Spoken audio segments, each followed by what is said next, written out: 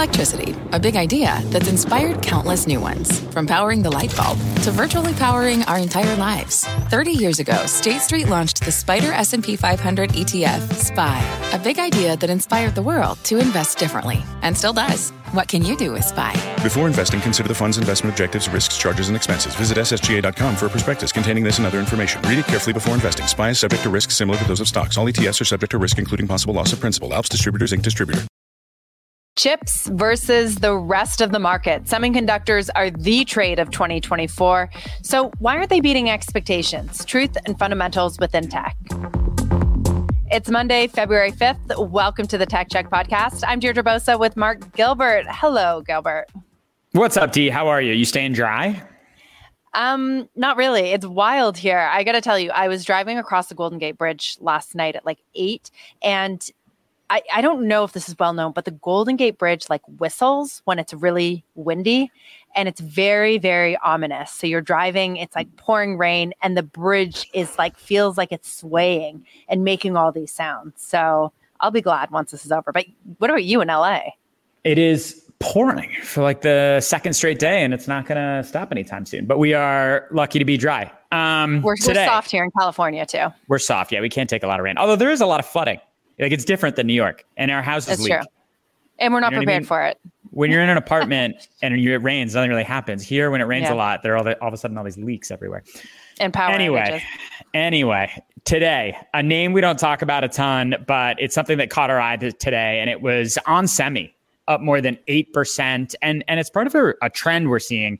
Chip stocks have been the best performing trade of 2024 so far. The SMH, which is the big semi ETF, SMH, has doubled the performance of the broader NASDAQ this year. And if you look at the Mag 7, obviously the 7 biggest tech stocks that we talk about all the time, the best performing, Nvidia. You know, we actually went back, I think a few weeks ago, we did this for Tech Check, but we looked at chip performance over the last 10 years as well. And it's just far and away been the outperformers versus broader tech. And you often think about semi stocks as cyclical, which they are, but you just go back even that time frame, right? They've had ups and downs, but over 10 years, they've just been this fantastic performing sector. And now, of course, they've got the AI wins at its back. So they just keep going. On Semi was interesting, though, more of one of these analog names, right? Not part of the AI conversation. Yeah, more traditional chip names. And On Semi did not do well. It was not part of that big chip what do we call it? Like just huge AI run up in the last year. Yes, yeah. Thank you. But let's talk about it. It was doing well in the market today, but its outlook disappointed. And that's something we've been seeing across Intel and AMD as well. First quarter outlooks lagging street estimates, partly because the expectations are just so high. But it's not true for the broader tech ecosystem. We've actually seen some huge EPS outlooks for the likes of Amazon, Meta, and Microsoft. Yeah, you didn't care about this stat this morning, but I forced you to put it in the story. But here's a stat. Yeah, exactly. Here's a stat from Bank of America. This is the third straight quarter. So we're talking about Q4 right now. This is the third straight quarter where the best bottom line revisions, profit, have been in consumer internet advertising, software, and e-commerce related sectors, right? What's missing there is chips. So the best performing stocks in the market is the chip sector, but the stocks that are surprising the market to the upside for their earnings outlook, that is every sector in tech except for the chip market. So there's there's this huge disconnect happening between what's surprising to the upside, what's revising their upward earnings outlooks, and then what's performing best. It's the opposite. Summed up in this one sentence that we like to say often is that earnings is just an expectations game. Right. And that's the point that we're trying to make here, is that expectations were just so high for the semis, for the AMDs, for Nvidia, which is coming up in a few weeks. And then they weren't as high for other companies in software and e-commerce and internet advertising. So chip stocks, they have run hot, obviously, particularly AI related chip stocks. And even if AMD did throw a little cold water on those expectations, a little, right? Because I think it's down 3% from when it reported also. earnings. Yeah. But looking at the rest of the year, what we thought was really interesting to come out of all the mega caps reporting last week is that tech outlooks and their CapEx spend. This bodes very well for the chip sector, particularly those AI names. CapEx guidance from the hyperscalers, Amazon, Microsoft, and Alphabet. They were higher than they were last year. So that could suggest another blowout year. And then even Meta, which is not a hyperscaler, but it's actually expected to spend the most lead CapEx spend. And that's just on its own servers and hardware.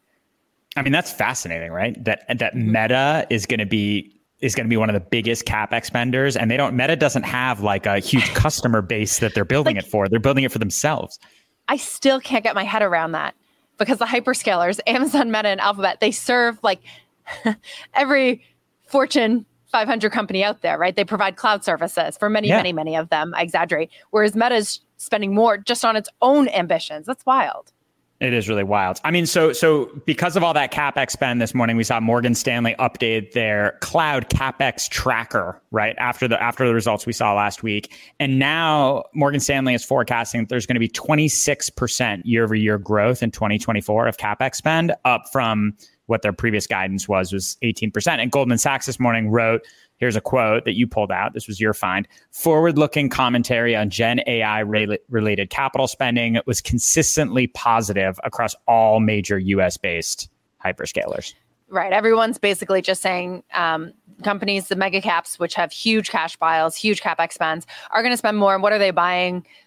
Sure, servers, infrastructure. It's just another word for GPUs and advanced chips to drive their AI ambitions. So it's bullish for ANET, AMD, Marvell, Broadcom, and of course, Nvidia, which reports later this month. Not that expectations have ever been low, but like people in the street get nervous leading up to the Nvidia. Like, what if these expectations are too high?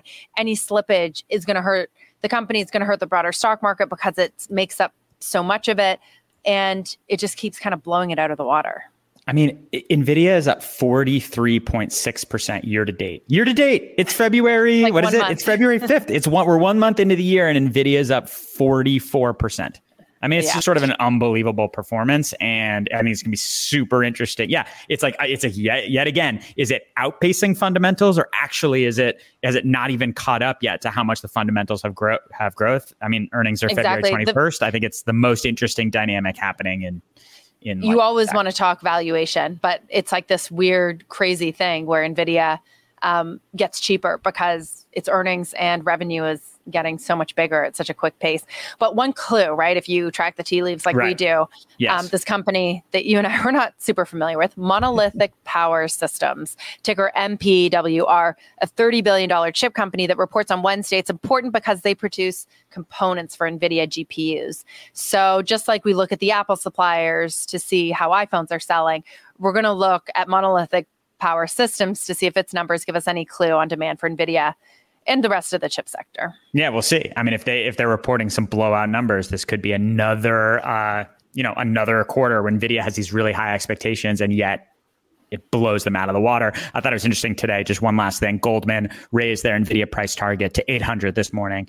The stock's trading just below 700 right now. So we'll see whether it can happen. But that's it for us today. Dee, I'll see you back here tomorrow. Have a good one. Stay dry out there. Sounds good. Stay dry. You haven't heard about the McCrispy yet? Well, then, you probably haven't heard the sweet silence after the first crispy bite either. Go try it for yourself to hear the best nut sound you've ever heard.